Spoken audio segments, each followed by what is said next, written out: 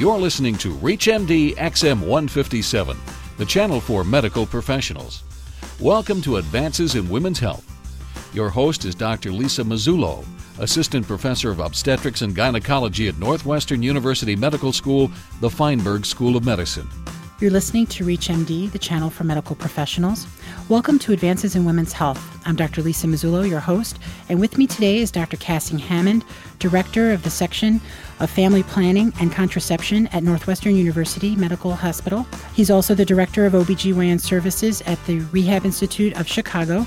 Welcome, Dr. Hammond. Thank you. It's nice to be here. It's a pleasure to have you. Today we're going to be discussing some of the challenges and the needs that need to be met of women with disabilities that you are specifically very close to as part of the Director of OBGYN Services at RIC. Tell us a little bit about your practice there. Well, we have a Center for Women with Disabilities at the Rehab Institute that's a multidisciplinary clinic that really serves women with about every kind of physical as well as cognitive disability that you can name. I see patients along with another gynecologist, a nurse practitioner, and also in conjunction with a team of physiatrists. And patients on any given day could have multiple sclerosis, spinal cord injury, traumatic brain injury, transverse myelitis, cerebral palsy.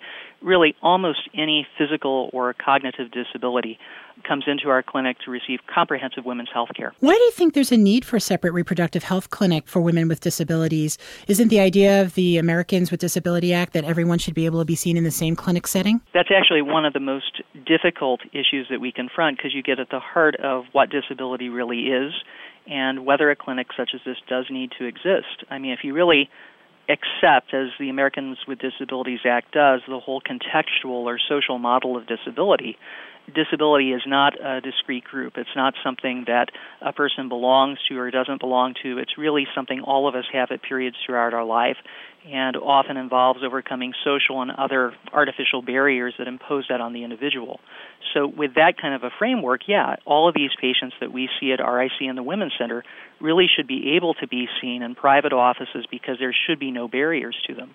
Now, what's interesting is if you accept the exact opposite model of disability, which is the medical model, which assumes that disability arises in the individual and is something to overcome, a la Tiny Tim and A Christmas Carol, or even the approach that Christopher Reeves tended to take, well, then you still are left with this issue of why is it that we segregate women's reproductive health care when you've got clinics that are providing comprehensive care based on the disability already at RIC. So, I think the fact that I work in this clinic means, yes, I do recognize there are some patients who it's justifiable having in this clinic, but we are constantly asking ourselves, what is it that unites our patients? What is it that our mission is at this tertiary care center for women with disabilities rather than simply sending these patients to routine gynae offices? I think the place where we come down is, first of all of our patients internally are seen by both an RIC physiatrist and us.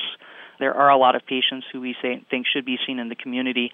Our patients are a little bit different because they all have a physiatrist also at RIC and are getting multidisciplinary care. But the other things that make them unique are that they all lack physically accessible reproductive and gynecologic care. These are patients who often can't be accommodated in a lot of offices just because the offices are unable to see patients of this weight or this degree of disability. Most of our patients tend to be viewed as asexual. So a lot of times if these patients do seek care in private offices, gynecologists and other healthcare providers forget to ask about contraception, to ask about sexually transmitted screening because the immediate assumption is, well, this person's disabled, they couldn't possibly be having sex. I actually think that's a remarkably important issue because it's not just a question of that. So many younger people may have been injured and had started to have a sexuality that they were really enriched with and then are suffering this physical ailment often that is impacting upon them in so many ways that to deny that exists ever again, I think is only adding to the mental angst and physical concerns these people have. Well, I think you're right. And frankly, a lot of these patients who already suffer from low self-esteem may be even more likely on that basis to be taking sexual risks that we don't know about. And healthcare providers are often quite likely to try to dissuade some of these patients from getting pregnant because of certain concerns about the risk of pregnancy that may or may not be well-founded.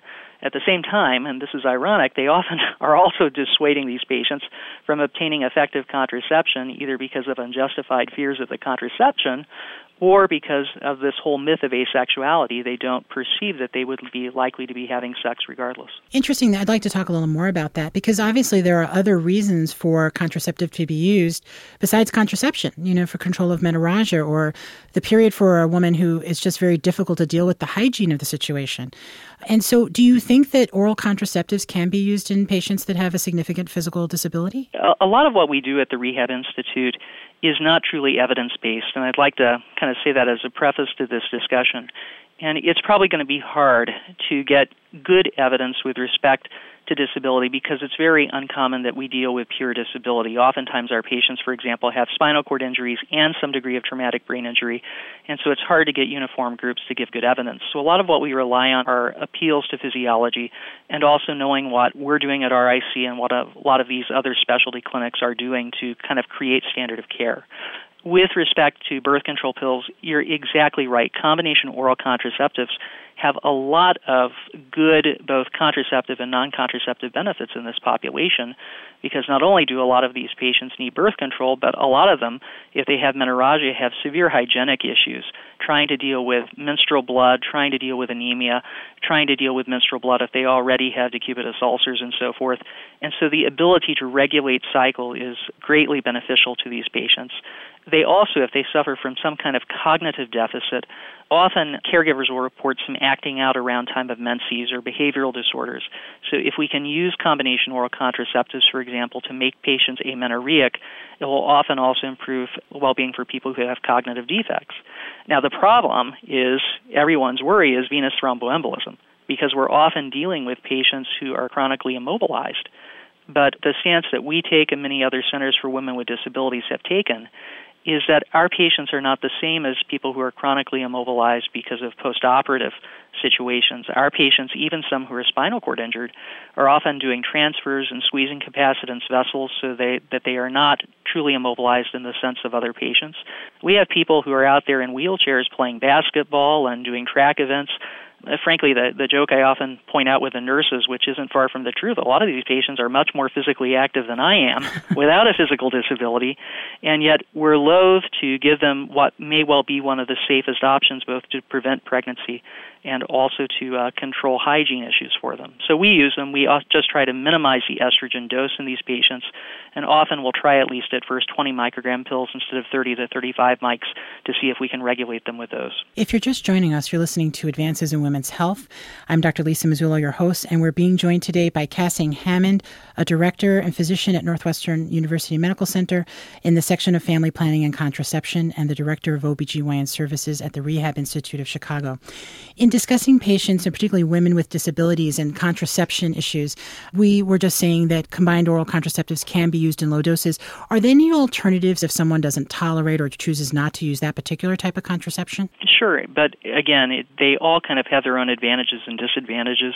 We are using alternatives to oral contraceptives in people who, let's say, can't swallow the pill but can still use something that has estrogen.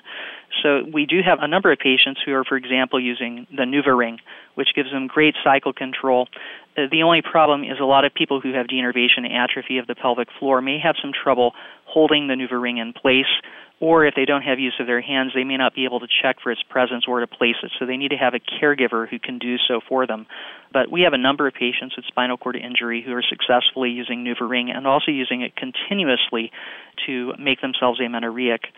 Depo-Provera is also quite commonly used among our patients, but there are certain side effects with Depo that we are particularly concerned about in this population. Weight gain is an issue because a lot of our people who are spinal cord injured are already at risk for becoming heavier and heavier, and so giving them yet another agent that may compound this problem can be a problem.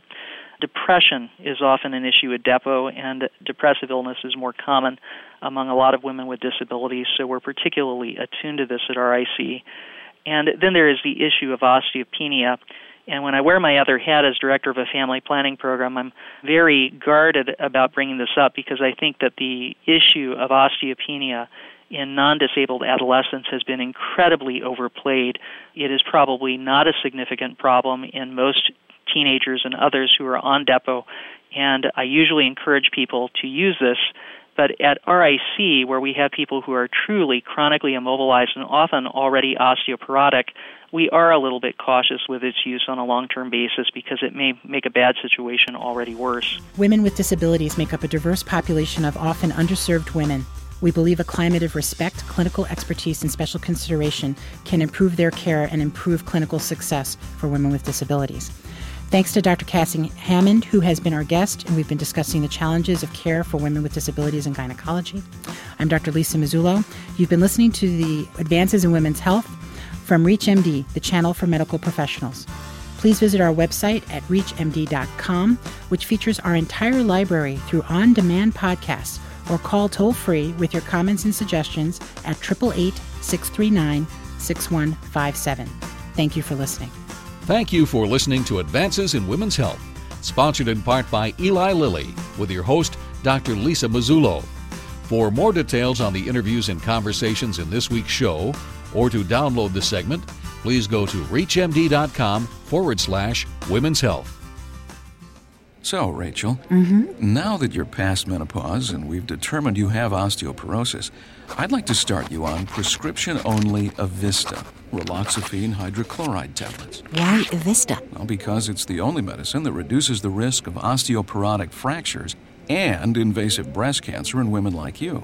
It's important to note, though, that Evista does not treat breast cancer, prevent its return, or reduce the risk of all forms of breast cancer. Am I really at risk for invasive breast cancer? Based on my risk assessment, you may be. Some risk factors for breast cancer include advancing age, family history, and personal history. So even though no one in my family has ever had breast cancer, I'm still at risk for other reasons, including my advancing age? Exactly. And I think the benefits outweigh the potential risks for you. It's the one medicine that treats osteoporosis and reduces the risk of invasive breast cancer in postmenopausal women with osteoporosis. Individual results may vary, of course, but that's exciting news. Exciting? I'll have to take your word on that, doctor. Evista increases the risk of blood clots and should not be used by women who have or have had blood clots in the legs, lungs, or eyes. Evista may increase the risk of dying from stroke in women at high risk for heart disease or stroke. Talk to your doctor about all your medical conditions. Seek care immediately if you have leg pain or warmth, swelling of the legs, hands, or feet, chest pain, shortness of breath, or a sudden vision change. Do not use Evista if you are pregnant, nursing, or may become pregnant, as it may cause fetal harm. Women with liver or kidney disease should use Evista with caution. Evista should not be taken with estrogens. Side effects may include hot flashes, leg cramps, and swelling. For more information about Evista, contact your Lilly sales representative, visit www.evista.com, see our ad in Good Housekeeping, or call 1-888-44-EVISTA.